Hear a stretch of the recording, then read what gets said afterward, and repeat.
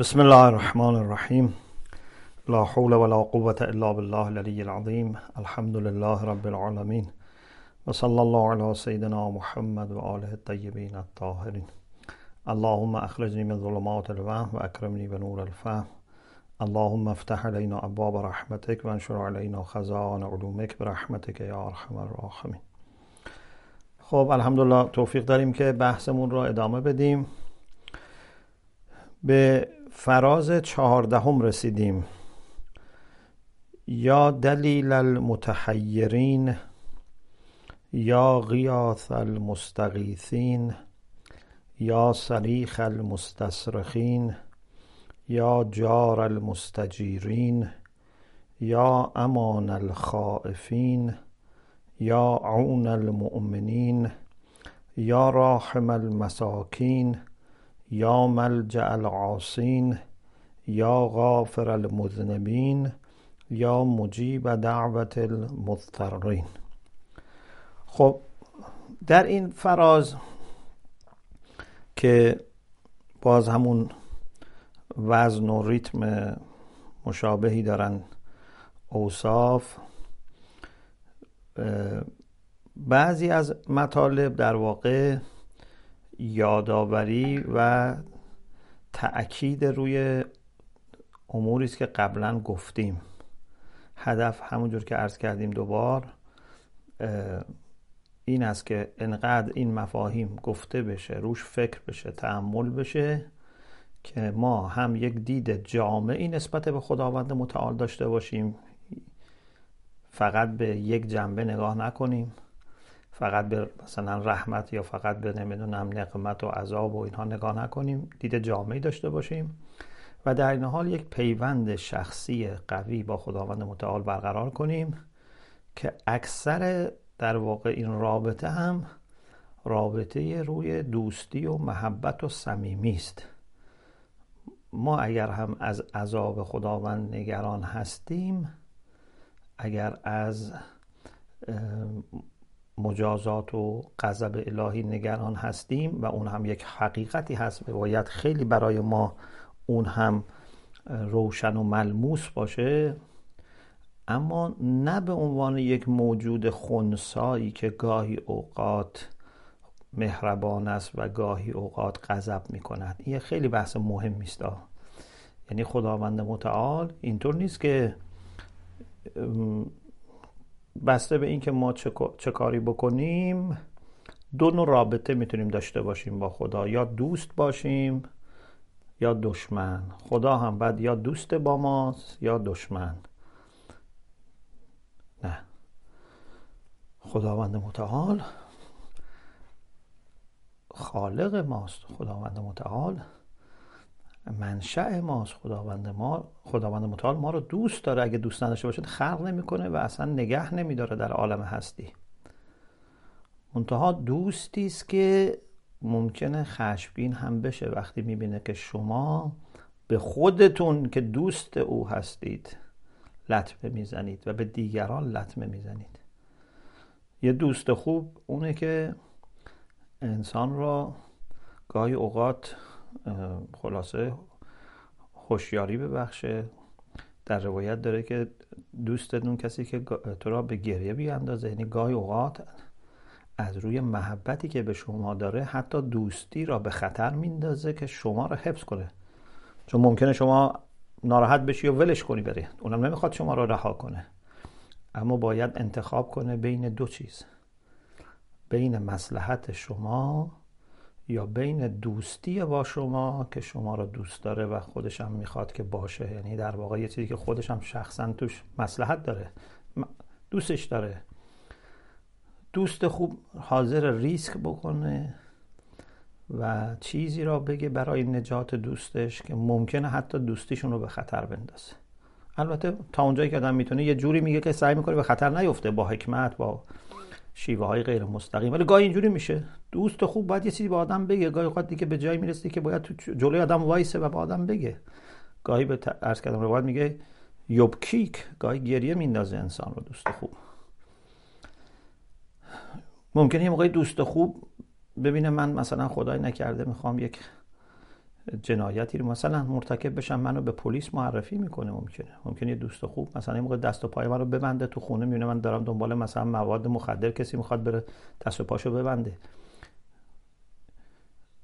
پس دوسته و این کار رو انجام میده. این خیلی نکته مهمیه ها. فکر نکن الان دشمن شده، فکر نکن بی طرفه و بی تفاوت. او دوسته. اون سبقت رحمته غضبه که حالا میادم انشالله، اون معناش این نیست که یعنی رحمتش از غضبش بیشتره. نه، بیشتر از این مطلبه. یعنی اون رحمت هست قبل از اینکه غضب بیاد، رحمت اومده و این غضب روی اون رحمت، حالا به تعبیر خودمون مثلا سوار میشه، یعنی با او ترکیب میشه. یعنی رحمتی است که ممکنه در یه جایی به شکل غضب جلوه پیدا کنه. پس اینو باید خیلی ما بهش توجه داشته باشیم که اساس رابطه خداوند متعال با ما رحمت است، محبت است، دوستی است. و اگر یک جایی ما خرابش کردیم و خودمون رو تو چاله و دست انداز و سنگ لاخ و اینا انداختیم، او این کارو نکرده و او هنوز با ما دوسته. منتها یک دوست خوب گاهی مجبور میشه با ما برخوردم بکنه. خب حالا ببینیم که اینجا توی این فراز برای تثبیت این چهره جامع و خلاصه ایمیج جامع از خداوند متعال چه نکاتی روش تکیه شده. یا دلیل المتحیرین، قبلا داشتیم یا دلیلی عند حیرتی، توی فراز 11 داشتیم یا دلیلی عند حیرتی که اونجا بحث کردیم راجع بهش. این خیلی به اون مربوطه. ای دلیل یعنی راهنما، راه بلد برای متحیرین. ابن میمون فیلسوف یهودی است که خیلی به فلاسفه اسلامی نزدیکه، چون فلسفه یهودی خیلی از فلسفه اسلامی الهام گرفته و کتابی داره دلالت الحائرین. دلالت الحائرین ترجمه شده Guide to the Perplexed. دقیقاً نشون میده این در واقع رابطه بین دلالت و دلیل با حیرت. انسان در حیرت یعنی نمیتونی تصمیم بگیری، دوراهی، چند راهی، تردید وجود داره، نیاز به یک راه بلدی هست که به ما راه رو نشون بده، ما رو دلیل ما باشه، دلالت کنه. اون کسی که متحیر هست خداوند میتونه دلیلش باشه، به شرط اینکه بره سراغ خدا. گاهی ما مثلا نقشه داریم اما تنبلی میکنیم، نقشه‌مون رو در نمیاریم نگاه بکنیم، همینجور میگه من بلدم، حدس میزنم و خلاصه ممکنه دچار گمراهی بشه انسان. این دلیل متحیرین که خداوند متعال وجود داره و آمادگی کمک داره، به شرطی که کسی از او هدایت بخواد، استهدا بکنه، یعنی طلب هدایت بکنه، او به اصطلاح دلالت میکنه.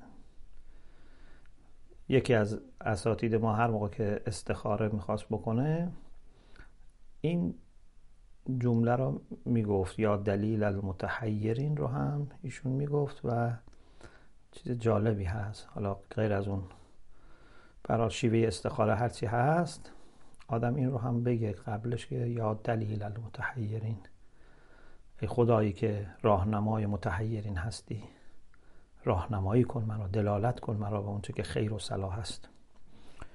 یا غیاث المستغیثین، ای کمک کننده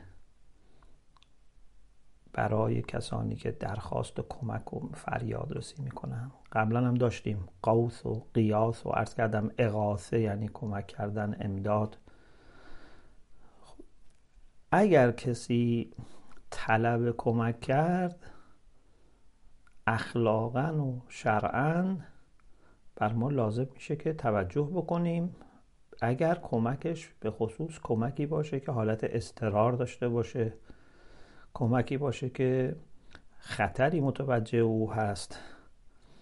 پیامبر اکرم صلی الله علیه و آله و سلم فرمودن من سمع رجلا ینادی یا للمسلمین، هر کس که بشنود یک کسی میگوید ای مسلمون ها، حتی نفرمودن که مسلمانی این رو بگه ها، فرمودن رجلی، یه مردی، یک انسانی بگه یا للمسلمین ولم یجبه فلیس بمسلم، به این مضمون اگر کسی بشنود یک نفری میگه، یک مردی، یک انسانی میگه که ای مسلمون ها، یعنی ای مسلمون ها به کمکم بیاید، به دادم برسید، و او را اجابت نکنه مسلمان نیست. وقتی از مسلمان ها کمک خواسته شده پس شما هم باید کمک بکنید. البته آدم حداقلش اینه که باید بره توجه کنه، ممکنه مثلا اون طرف حالا درخواستش درست نباشه، نابجا باشه، ولی شما باید بری توجه کنی با دقت، بی تفاوت نشه، انسان قساوت قلب پیدا نکنه، بره بررسی کنه. اگر دید که نه اصلا شاید این درخواست بیجایی هم داره و ضرر هم داره، خب توجه نمیکنه انسان به لحاظ عملی، ولی به لحاظ انسانی و احترامی خب بالاخره اون پیگیری کردن و آقا بله درد شما چیه، اون مقدارش که دیگه لازمه تا آدم به تشخیص برسه. خب وقتی که ماها باید اینطور توجه بکنیم به کسی که درخواست کمک میکنه، قطعا خود خداوند متعال در رأس همه کسانی است که کمک میکنن و به فریاد میرسن. منتها یه نکته‌ای که عرض کردم که حالا باز دوباره میاد تو بحث اضطرار، اگر شما میخواهید از خداوند کمک بگیرید واقعا درخواست کمک کنید. اگر میخواهید خداوند دلیل شما و راهنمای شما باشه واقعا به حیرت خودتون رسیده باشید، نه اینکه من فکر کنم من خودم عقل کلم و همه چی رو میفهمم، یا از نمیدونم راههایی که دارم و اشخاصی که میشناسم میتونم پیدا کنم، حالا خدا تو هم یه کمکی بکن. ما داریم این ماشین رو میبریم جلو با 50-60 کیلومتر 70 کیلومتر 80 کیلومتر داریم میریم جلو، تو این 80 کیلومتر بکن 100 کیلومتر 120 کیلومتر. اینجوری نباید ما دعا کنیم خدای تو کمک کن که مثلا بهتر بشه. نه، ما باید تصورمون این باشه که ما بدون کمک او و هدایت او نمیتونیم قدم برداریم. یه مقدار کمک ها رو بالفعل فرستاده که همین عقل و شعور و درک و نمیدونم دینی که داریم و تجربه هایی که داریم و راهنمایی‌هایی که از دیگران گرفتیم و علومی که به دست ما رسیده و اینا را کمک هایی است که قبلا فرستاده، اما استفاده از همین چیزی که هست و فهم چیزهای جدید باید با اعتراف به عجز ما باشه، یعنی واقعا حیرت خودمون رو درک کنیم. چیز مهمیه این. اما متاسفانه اکثرا متصور اینه که نه ما داریم میریم جلو دیگه، ما داریم میریم جلو و بلدیم و فلان، و حالا اگر مشکلی داریم دیگران نمیذارن ما بریم جلو و موانع بیرونی داریم و حالا خدایا توی کمکی هم بکن بهتر بشه. این غیر از استغاثه است، این غیر از اضطراره، این غیر از تحیره، اینا با هم خیلی فرق میکنه. یا صریخ المستصرخین،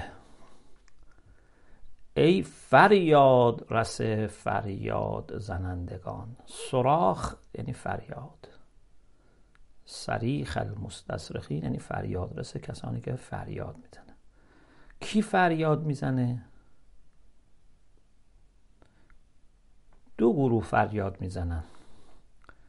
یه سری افرادی که کلک هستن، افرادی که الکی سر و صدا میکنند، نازک نارنجی هستند فرض کنید، یا نه نازک نارنجی هم نیستن، اصلا ککشون هم نگزیده و شلوغ میکنن. اینا رو ما نمیگیم.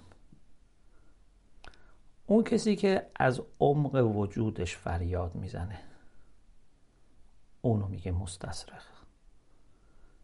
اگر ناله از عمق وجود بیاد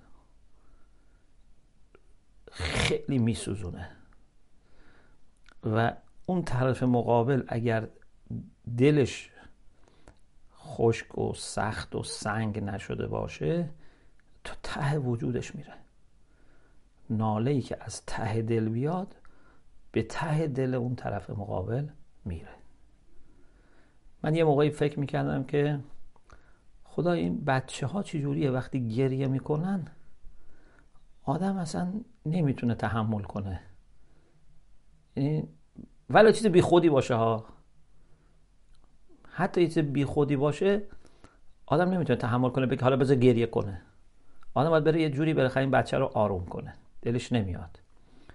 گاهی این چیزای خیلی بی خودیه. خدا رحمتش کنه آیت الله احمدی میانجی، انشاءالله خداوند ایشون و همه علما، اساتید، معلمان ذوی الحور رو انشاءالله خداوند در این ماه مبارک رمضان از رحمت خودش بهره مند بکنه، بیشتر فیوضات بیشتری رو شاملشون بکنه.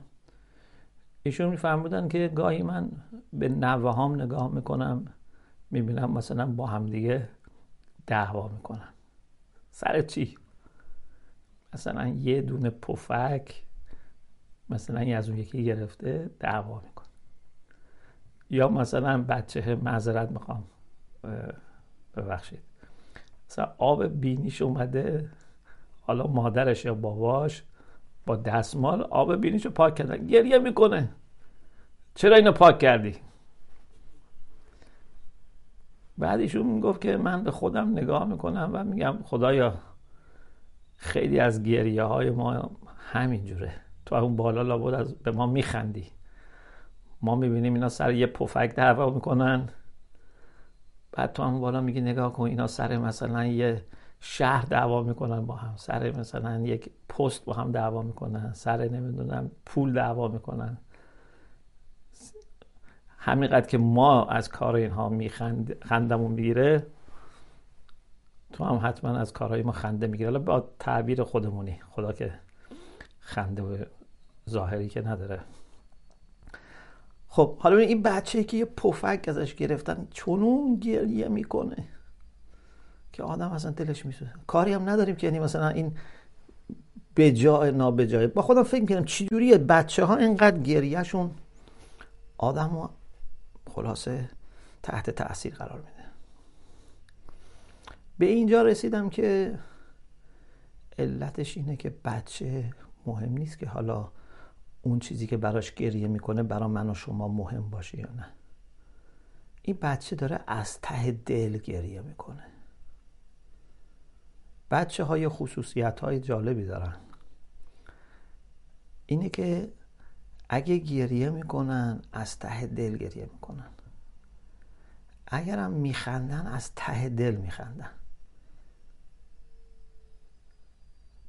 نه شیله پیله دارن، نه خلاصه خیلی میتونن ظاهرسازی بکنن، همه چیزش اصیل و واقعی و جنوینه و از آخرین خلاصه ظرفیت خودشون هم استفاده میکنن. اینجوری هم بچه ها چیزی رو ذخیره نمیکنن، وقتی بازی میکنن تا اون آخرین قطره انرژی، حالا اگه انرژی با قطره بسنجیم، اون آخرین ذره انرژیشون بازی میکنن، هیچ چیزی رو نگه نمیدارن تا دیگه میفته. یا میگه گوش بچه افتاده سرشو همینجوری گذاشته رو زمین و خوابش برده. ما نه، ما همیشه یه مقداری سیو میکنیم برای روز مبادا، برای اینکه خودمون خیلی خسته نکنیم، خیلی ناراحت نکنیم. خلاصه بچه چون از ته دل گریه میکنه، اون طرف مقابل اگر یک مقدار دلش نرم باشه امکان نداره بتونه بی‌اعتنایی کنه، مگه دیگه خیلی قسی القلب باشه. خلاصه اگر ما از ته دل از خدا بخوایم به همین حالت حتما مورد توجه قرار میگیره. اگر با همین حالت از اولیاء خدا بخوایم، از امام زمان بخوایم، حتما مورد توجه قرار میگیره. حالا یا همون چیزی که میخوایم به ما میدن، یا ممکنه یه راه بهتری داشته باشن که صلاح من و صلاح جمع باشه، ولی بی تفاوت قطعا نخواهند بود و منو تنها نخواهند گذاشت. یا جار المستجیرین، ای پناه کسانی که درخواست پناه میکنن، جوار میکنن. قرآن حتی میفرماید که ان جاءک احد من المشرکین، یا ان جاء احد من المشرکین فاستجارک فاجره، اگه حتی یکی از مشرکین آمد پیش تو و از تو پناه خواست، بهش پناه بده. اگه دیدی مشرکی نمیخواد بیاد بجنگه و بکشه و اینا، نه، میخواد پناه، میخواد میگه به من امنیت بدید من بیام، میخواد شاید خودش بیاد مسائل رو ببینه، حقیقت رو ببینه، با نیت خوبی داره میاد، بهش پناه بدید. حتی در روایات ما داره که اگر مثلا یک مسلمانی امان داد، این امان از طرف کل مسلمان هاست. یعنی اگر راضی مثل رسول خدا به طرف امان بده، یه مسلمان عادی هم اگر امان داد، نمیتونن مسلمان های دیگه نقض بکنن.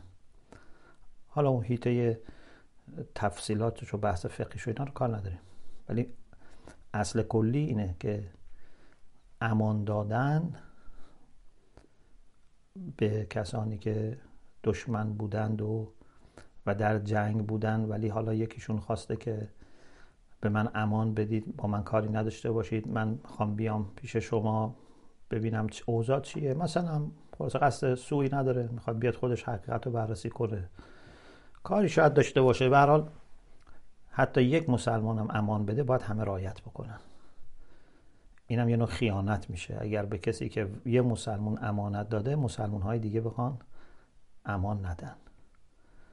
خب حالا یه چنین دینی میشه اون وقت خداوندش کسی امان بخواد؟ خدا به پیغمبر میگه که اگه یکی از مشرکین است و امان خواست، بهش امان بده. نه مشرکینی که اون موقع در حال جنگ بودن، نه مشرکین عادی که با ما کاری ندارن. میشه خودش اون وقت به یه مسلمانی، یه بنده خودش که از او داره تقاضا میکنه پناه نده؟ او به کسایی که تقاضا نکردن هم داره پناه میده، چطور میشه به ما پناه نده؟ یا جار المستجیرین، اگر کسی از او پناه بخواد، جوار بخواد، او قبول میکنه. حالا یه کسی میگه خدا من نمیخواستم پیش تو باشم، اون دیگه مشکل خودشه و خدا هم نمیاد خودشو تحمیل کنه. ولی کسی میگه خدایا به من جوار بده، من میخوام در کنار تو باشم، در زیر سایه تو باشم، خداوند که رد نمیکنه.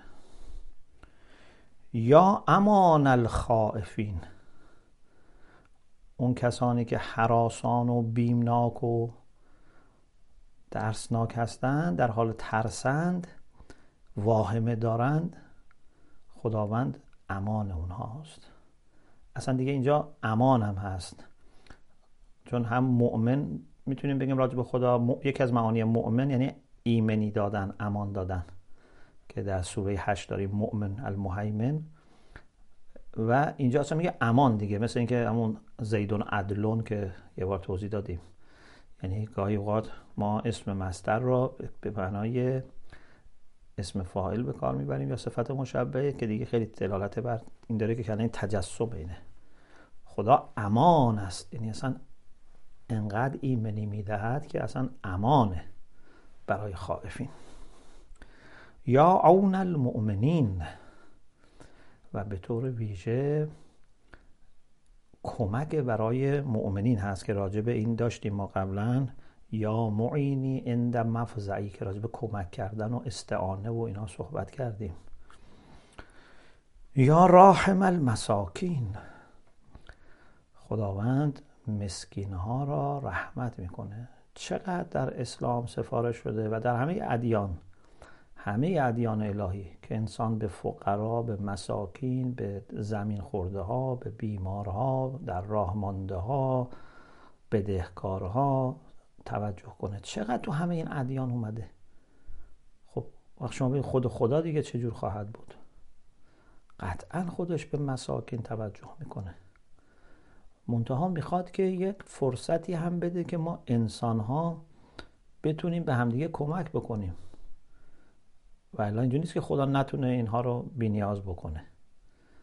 این یک ابتلاعاتی هست هم برای اون مسکین که اولا چه کار کرده تا به اینجا رسیده، خوب عمل کرده نکرده، بعد الان صبر میکنه نمیکنه. گاهی اون چیزی که از این صبرش بر فقر به دست میاره خیلی بیشتر از اون کسی است که داره نماز و روزه میخونه یا اون کسی که انفاق میکنه. اون صبر اون فقیر میتونه از همه اینا خیلی بالاتر باشه. قبلا هم گفتیم در انسان از صبر ممکنه چیزهایی گیرش بیاد که از اعمال گیرش نمیاد. اون کسایی که دستشون به دهنشون میرسه اونها هم دارن امتحان میشن، اونها هم براشون یه فرصت طلایی است. اما در این حال اینجوری نیست که خداوند رها کرده باشه. خداوند توجه داره. مسکینی که از خداوند کمک بخواد، خداوند به جورهای مختلف کمکش میکنه و یکیش هم اینه که توجه به اونها را و محبت به اونها را در دل انسانهای خوب میگذاره. اونها را وادار میکنه که برن سراغ اینها و به اینها کمک بکنن. و در مسائل معنوی و روحی هم باز فقرا رو کمک میکنه. ما متاسفانه مثلا باب رو منحصر میکنیم، میگه خب خدایا یا به من پوله رو میرسونی یا به من توجه نکردی. کی گفت اینطوره؟ مثل اینکه مثلا من برم دکتر بگم آقای دکتر یا شما به من این دوا رو میدی یا اصلا هیچ کاری برای من نکردی. خب بابا ما داریم شما رو چک میکنیم، مرتب زیر نظر داریم، اگر لازم شد دوا رو میدیم ولی فعلا نباید به شما دوا بدیم. شما نباید شرط و شروط بذاری بگی یا اینی که من میخوام به من میدی یا اصلا تو منو دوست نداری. درست لی این جفا میشه. از کجا میدونی که خدا تو رو از اون پول داره بیشتر دوست نداره؟ از کجا میدونی که خدا برای تو بیشتر از اون پول داره چیزی آماده نکرده در آخرت و خودت در آخرت پشیمون میشی و شرمنده میشی؟ میگه خدایا ممنونتم که این توفیق رو به من دادی که من صبر بکنم، زود به من ندادی اون چیزی رو که میخواستم. این در روایت داره، فکر کنم عرض کردم خدمتون، حالا هم اینجا بود یا جای دیگه، که وقتی انسان در روز قیامت میبینه خدا برای دعاهایی که مستجاب نشده بهش چی میده، میگه ای کاش دعاهای دیگه من مستجاب نشده بود. وقتی که مؤمن میبینه برای مصیبت ها خدا بهش چی میده، میگه ای کاش بدن من با قیچی ریز ریز شده بود. منتها اونجا چون میبینه این حرف رو میزنه، الان چون نمیبینه سخته. لذا امام صادق فرمودن که نحن صبر و شیعتنا اصبر منا. ما صابر هستیم ولی شیعیان ما از ما صابرترن. چرا؟ لأننا نصبر علی ما نعلم و هم یصبرون علی ما لا یعلم. ما صبر میکنیم ولی میدونیم اون طرف قضیه رو میبینیم. اینا صبر میکنن ولی نمیبینن، خب براشون سختره. قدرت شکیبایی بیشتری رو نیاز داره، فشار بیشتری داره. اون کسی که میفهمه کمتر زجر میکشه. لذا میفهمد شیعیان صابرترن. نه اینکه یعنی فضیلت صبر رو ما بیشتر داریم، نه، یعنی ما بیشتر زحمت میکشیم، بیشتر فشار به ما میاد، بیشتر تحمل میکنیم چون نمیدونیم. پس خداوند راحم مساکین هست. یا ملجأ العاصین، گناهکارایی که گناه و نافرمانی خود خدا رو کردن، خدا پناهشونه. یعنی اگه گناهکار میخواد از جایی هم فرار کنه، از خدا به توی خود خدا باید فرار کنه. لا ملجأ منه الا الیه، لا مفر منه الا الیه. چون هیچ جای بهتری وجود نداره. منتها برو خودت به سمت خدا، فرار نکن از خدا، برو خودت به سمت خدا. اگه مردم بفهمن این گناهکار چه کار کرده، مردم طردش میکنه. اما خداوند گناهکاری که بیاد و به درگاه خودش اعتراف بکنه رو طرد نمیکنه، دوستش هم داره، تحویلش هم میگیره و تازه سعی میکنه که از دلش هم این رو در بیاره. مثل شما یه فرض کنید پدر و مادری بچهشون رو خیلی دوست دارن، بچه کار بد میکنه، میزنه تو خونه، مثلا داداش رو میزنه، نمیدونم چیزی رو میشکونه، از ترسش از خونه میزنه بیرون. بعد یه مقدار طول میکشه، پدر و مادر ناراحتن، دلشون میخواد این هر چیز زودتر برگرده. این بچه هم حالا یا قده یا روش نمیشه، خجالت میکشه یا میترسه. پدر و مادر واسطه میفرستن همسایه ها، برید بچه‌مون رو بگید بیاد ما میبخشیمش. میرن بچه رو میارن، بچه میاد یه عذرخواهی میکنه، بعد خودشو میندازه تو بغل مادر، بغل پدر، اونا هم بغلش میکنن، بوسش میکنن. همونجا اگر ممکنه شیرینی چیزی داشته باشن میارن، خلاصه این اتلش در بیاد. حالا او بدی کرده رفته، اما نمیخوان بچه شونه دیگه، نمیخوان که این بچه ناراحت باشه و میخوان بچه خوشحال باشه. پدر و مادر هیچ وقت نمیخوان که بچهشون با اونها و زیر سایه اونها ناراحت باشه، ولی اینکه بهشون این بچه بدی کرده، فقط مطمئن باشن که این دیگه بدی نمیکنه، دوباره مسیر غلط نمیره، سر به راه شده، سعی میکنن خوشحالش کنن. و خداوند متعال دیگه با پدر و مادر که قابل مقایسه نیست. اگر ما بریم درگاه خدا و خودمون را به آغوش رحمت الهی بیاندازیم و خدا بدونه که ما دیگه سر به راه شدیم، همه جور کار انجام میده که ما رو کمک کنه و یه مسیر جدیدی رو برای ما باز بکنه و حتی نمیخواد احدی هم از این ها مطلع بشه که ما بخوایم شرمنده روی اونها بشیم، بین خودمون و خودش. یا غافر المذنبین، ای بخشنده گناهکاران، که خب اینم توضیح دادیم قبلا و الان. یا مجیب دعوت المضطرین، ای پاسخ دهنده درخواست و ندا و خلاصه صدا زدنهای کسانی که در اضطرار هستند، که اینم یا ملجأ عند اضطراری توضیح دادیم که گفتیم اضطرار بابها رو باز میکنه و حتی به امام زمان عجل الله تعالی فرجه الشریف هم این امکان را میده که در زمان غیبت بیاد به مضطرین کمک بکنه. توضیحش حالا یه مقدار دادیم قبلا، یه مقدار هم شده در فرصت دیگه. امیدواریم ان شاء الله خداوند متعال قوی ترین، زیباترین، شیرین ترین، ماندگارترین لذات ما را لذات انس با خودش قرار بده ان شاء الله. الحمدلله رب العالمین. ایوالله حاج آقا خیلی استفاده کردیم. خدا شما رو خدا شما رو خیر بده.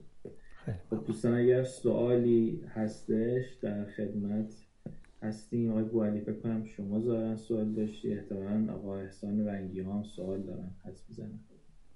سلام علیکم آقا. سلام علیکم و رحمت الله. خدا شما رو حفظ کنه. دست شما درد نکنه. خیلی ممنون استفاده کردیم آقا. خواهش می‌کنم.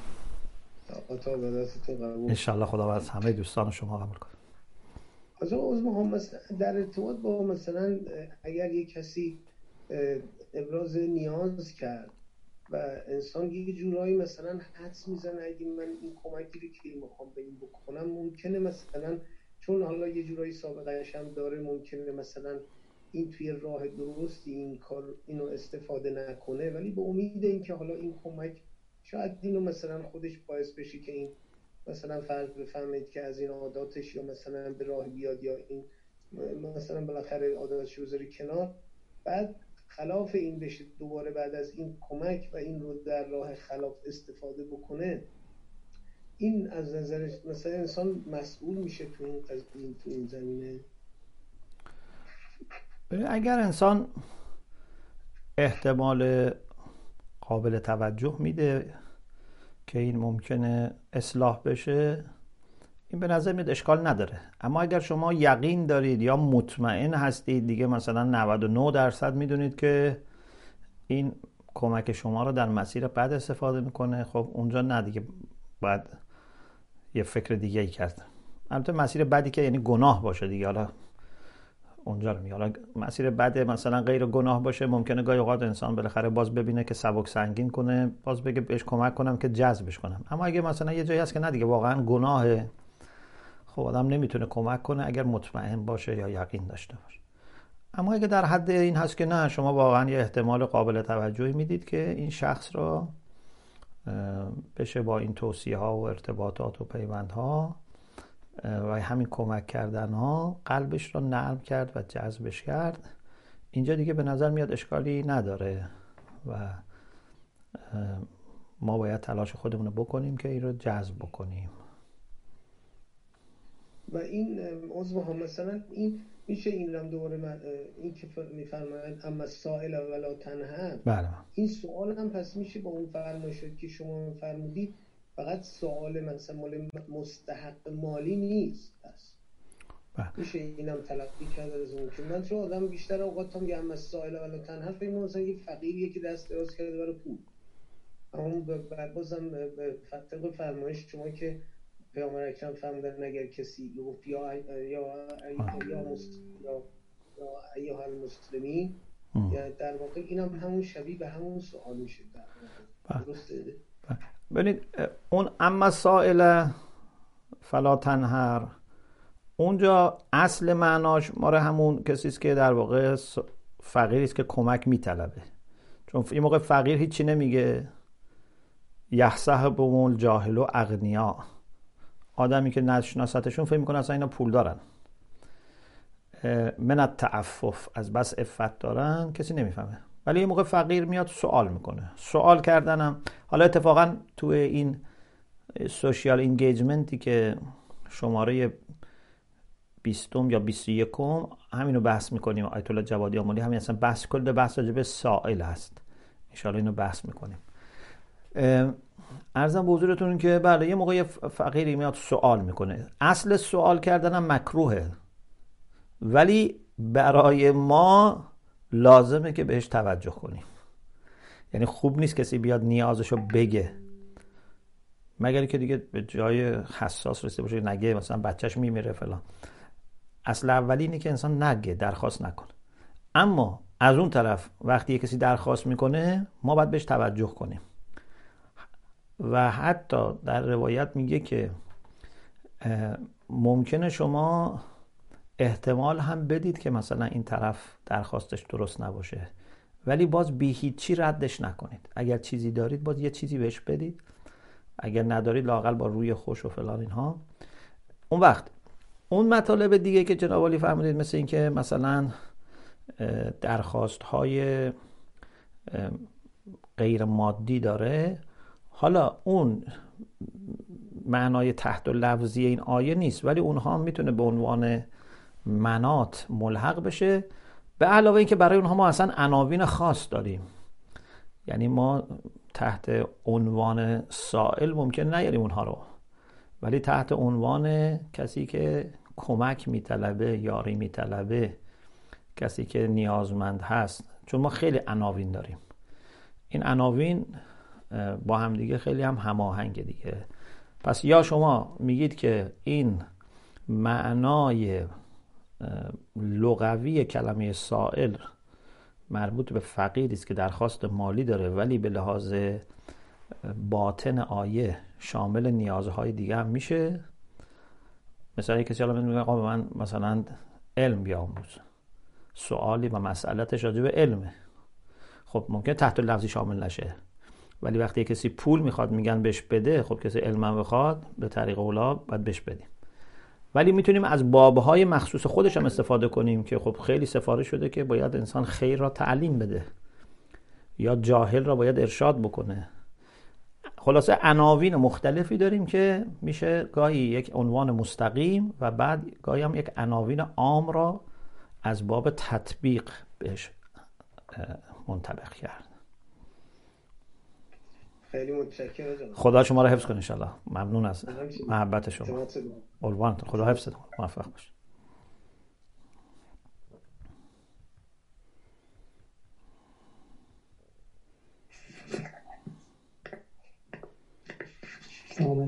سلام علیکم و رحمت الله. خیلی ممنون. خدا شما رو حفظ کنه ان شاء الله. خیلی ممنون. متشکرم. حالا برای همین بحث امشب چند تا نکته به ذهن من اومدش. بحث اول این بودش که فرق بین این ملجأ گفتیم، ملجأ الآسین و جار المستجیرین. این فرق ملجأ و جار چیه؟ هر دو انگار به عنوان پناه ترجمه شد، ولی چه فرقی داره و اصلا پناه دادن خداوند به چه معناست؟ یعنی حالا لفظاً، حالا theoretically میگیم پناه میبره، ولی یعنی چی خدا پناه میده؟ یعنی چی؟ به چه معناست؟ این یک سوال بعدی اینی که چند بار حالا بحث قیاس المستغیثین و یا اون جای دیگه و صدیق المستصرخین، بحث اضطرار و اینا کردیم که هر وقت خدا و انسان مثلا کاملا مخلص باشه در خواندنش به سوی خداوند توجه خاص میکنه و اینا، ولی نه که همه آدم کارش رو بکنه و همه مثلا امیدش جایی باشه و بگه خدا حالا شما تعاملش هم شما کمک کنید یا نه، اوناش شاید خب خیلی توجه نشه. چرا؟ بعد مثالی که زنی مال بچه بودش رو که مثلا پدرم حالا مردم نمیتونن تحمل کنن که فرزندو و اینا، اصلا چرا خداوند چرا نیاز هستش که حتی یه انسانی بگه من خب کسای دیگه دنبال کسای دیگه میرم، امید به کسای دیگه دارم، ولی حالا قسمت آخرشم به خدا امید دارم.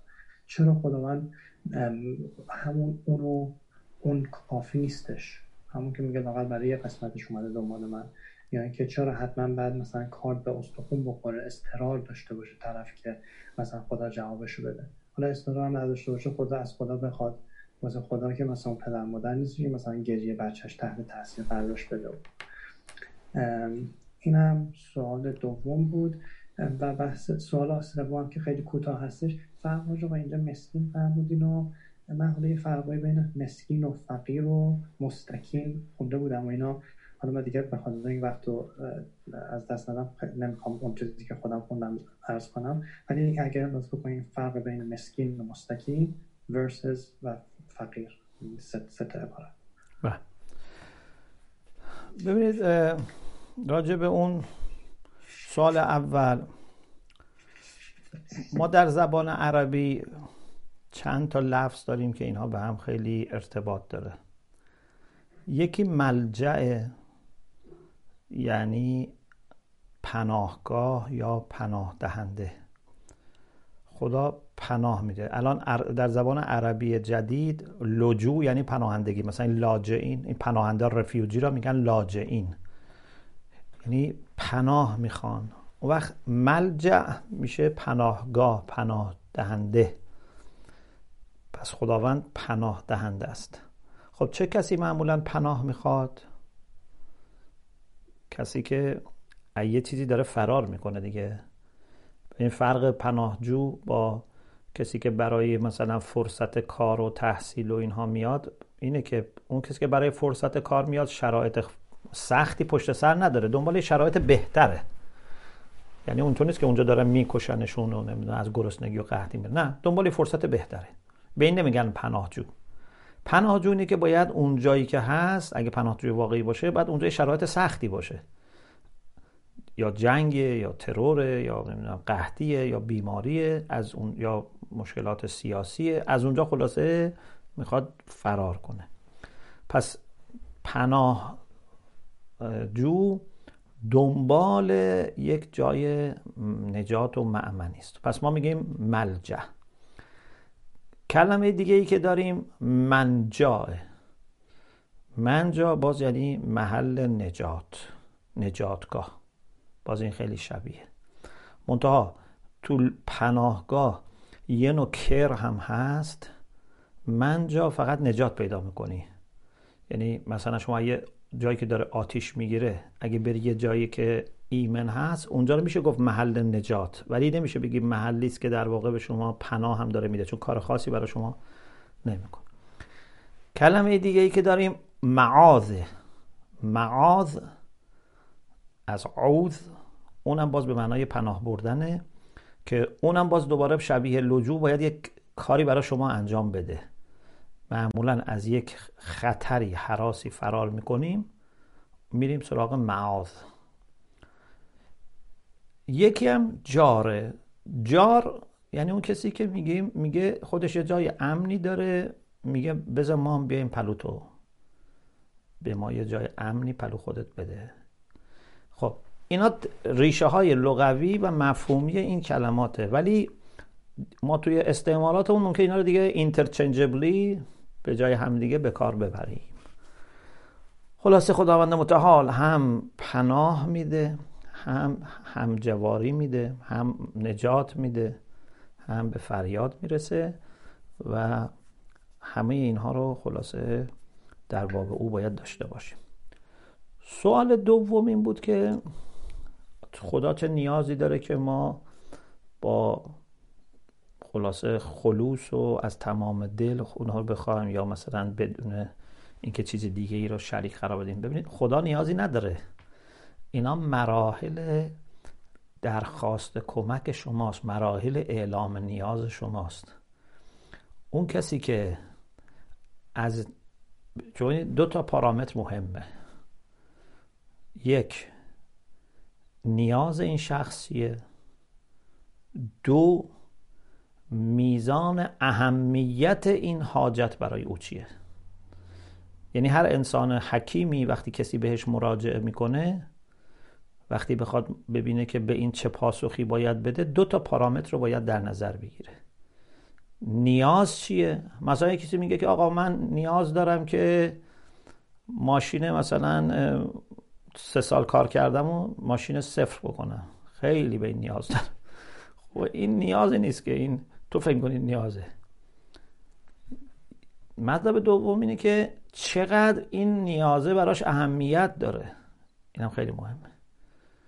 یه موقع میبینید مثلا اون نیازه از نظر ما چیز خیلی مهمی نیست، اما این طرف دیگه اصلا انقدر به این وابستگی فکری و عاطفی پیدا کرده، اگه ما اینو بهش ندیم اصلا مختل میشه زندگیش. مثل بچه ها ممکنه اون نیازی که دارن خیلی مهم نباشه. یه اسباب بازی میخواد، حالا به اسباب بازی که نمیمیره، یعنی یه شکلات میخواد، نمیگه میگه منو ببر الان بیرون، نمیدونم اون تلویزیون اونجا بذار فلان کن. نیازش ممکنه خیلی مهم نباشه ولی برای خودش خیلی مهمه، اصلا بدون اون نمیتونه اصلا انگار طاقت بیاره. پس 2 تا پارامتر ما باید در نظر بگیریم، نوع نیاز و میزان اهمیت. خداوند متعال هر دوی اینها رو در نظر میگیره، ولی چه بسا اون نوع درخواست رو بیشتر در نظر میگیره، میزان اهمیت رو. لذا حتی اهل دنیا هم اگر از خدا چیزی رو بخوان خدا بهشون میده، با اینکه دنیا زیاد مهم نیست، شاید راحت‌تر هم میده.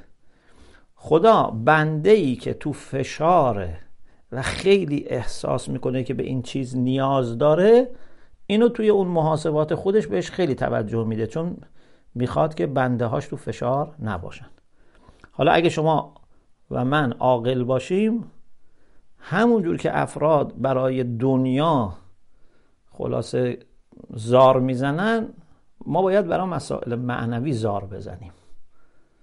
همونطور که یک کسی که مثلا مریض داره گریه میکنه و حق هم داره گریه کنه، ما باید برای مریضی های روحیمون گریه کنیم. وقت اونطوری اگه باشه انشالله حاجاتمون رو میگیریم. خلاصه این چیزیست که خدا تحت تأثیر مثلا احساسات ما قرار بگیره.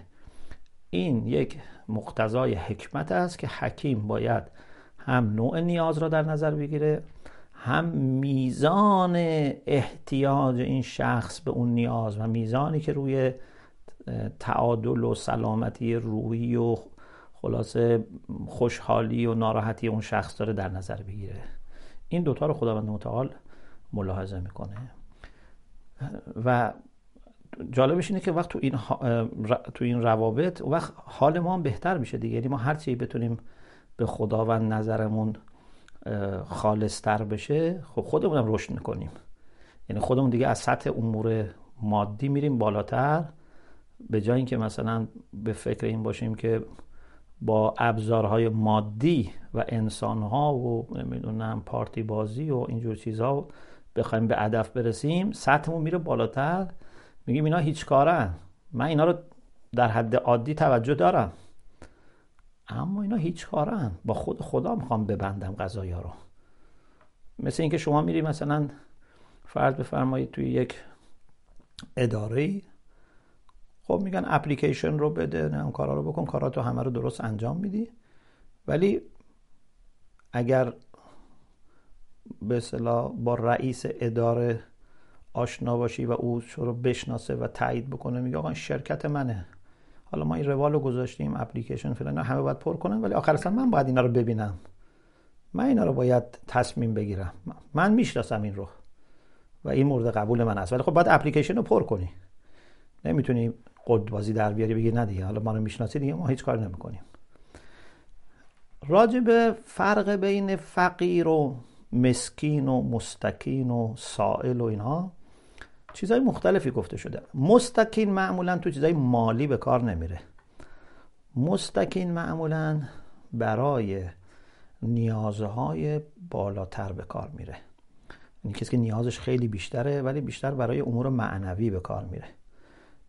کسی که اصلا هیچ احساس میکنه هیچ کنترلی نداره، هیچ اختیاری نداره. لا یملک لنفسه نفعا ولا ضرا ولا موتا ولا حیاتا ولا نشور. اما مسکین و فقیر خیلی شبیه هم هست. لذا علما تو فقه ما خیلی جاها بحث داریم، میگن که اذا اجتمعا افترقا و اذا افترقا اجتمعا. میگن اگر فقط گفته باشه فقیر یا فقط گفته باشه مسکین، اینا معنای هم به کار میره. یعنی فقیر میشه مسکین، مسکین میشه فقیر، فرق نمیکنه. اما اگه یه جایی مثلا در یه روایتی گفت که به فقیر و مسکین مثلا کمک کنید، وقت اینجا وقت بحث میشه خب این فرقش چیه؟ فقیر با مسکین فرقش چیه؟ اینجا دیگه خیلی هم نظر واحدی ممکنه نباشه. اصلش ریشش اینه ظاهرا که فقر یعنی اون چیزی که انه کمر انسان را میشکنه. فقر به تعادل انسان ضربه میزنه. مسکین یعنی اون چیزی که انسان را به سکون در میاره، یعنی از حرکت میاندازه. یعنی خیلی زبان عربی خیلی زبان زیبا و دقیقیه. یعنی گاهی انسان از روی نداری انگار کمرش میخواد بشکنه، گاهی از روی نداری به سکون میفته، یعنی از حرکت میفته، کاری نمیتونه انجام بده.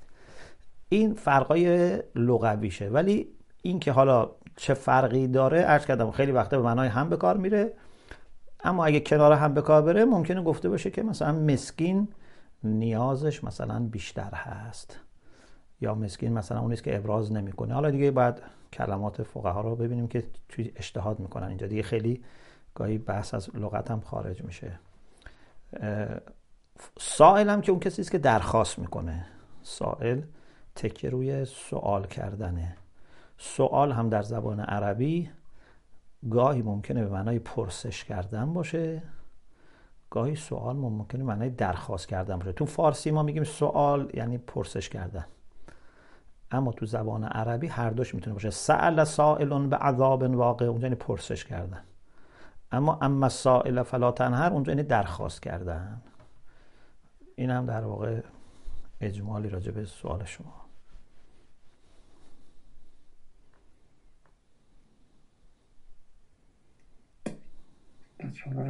خدا شما رو خیر بده انشاءالله.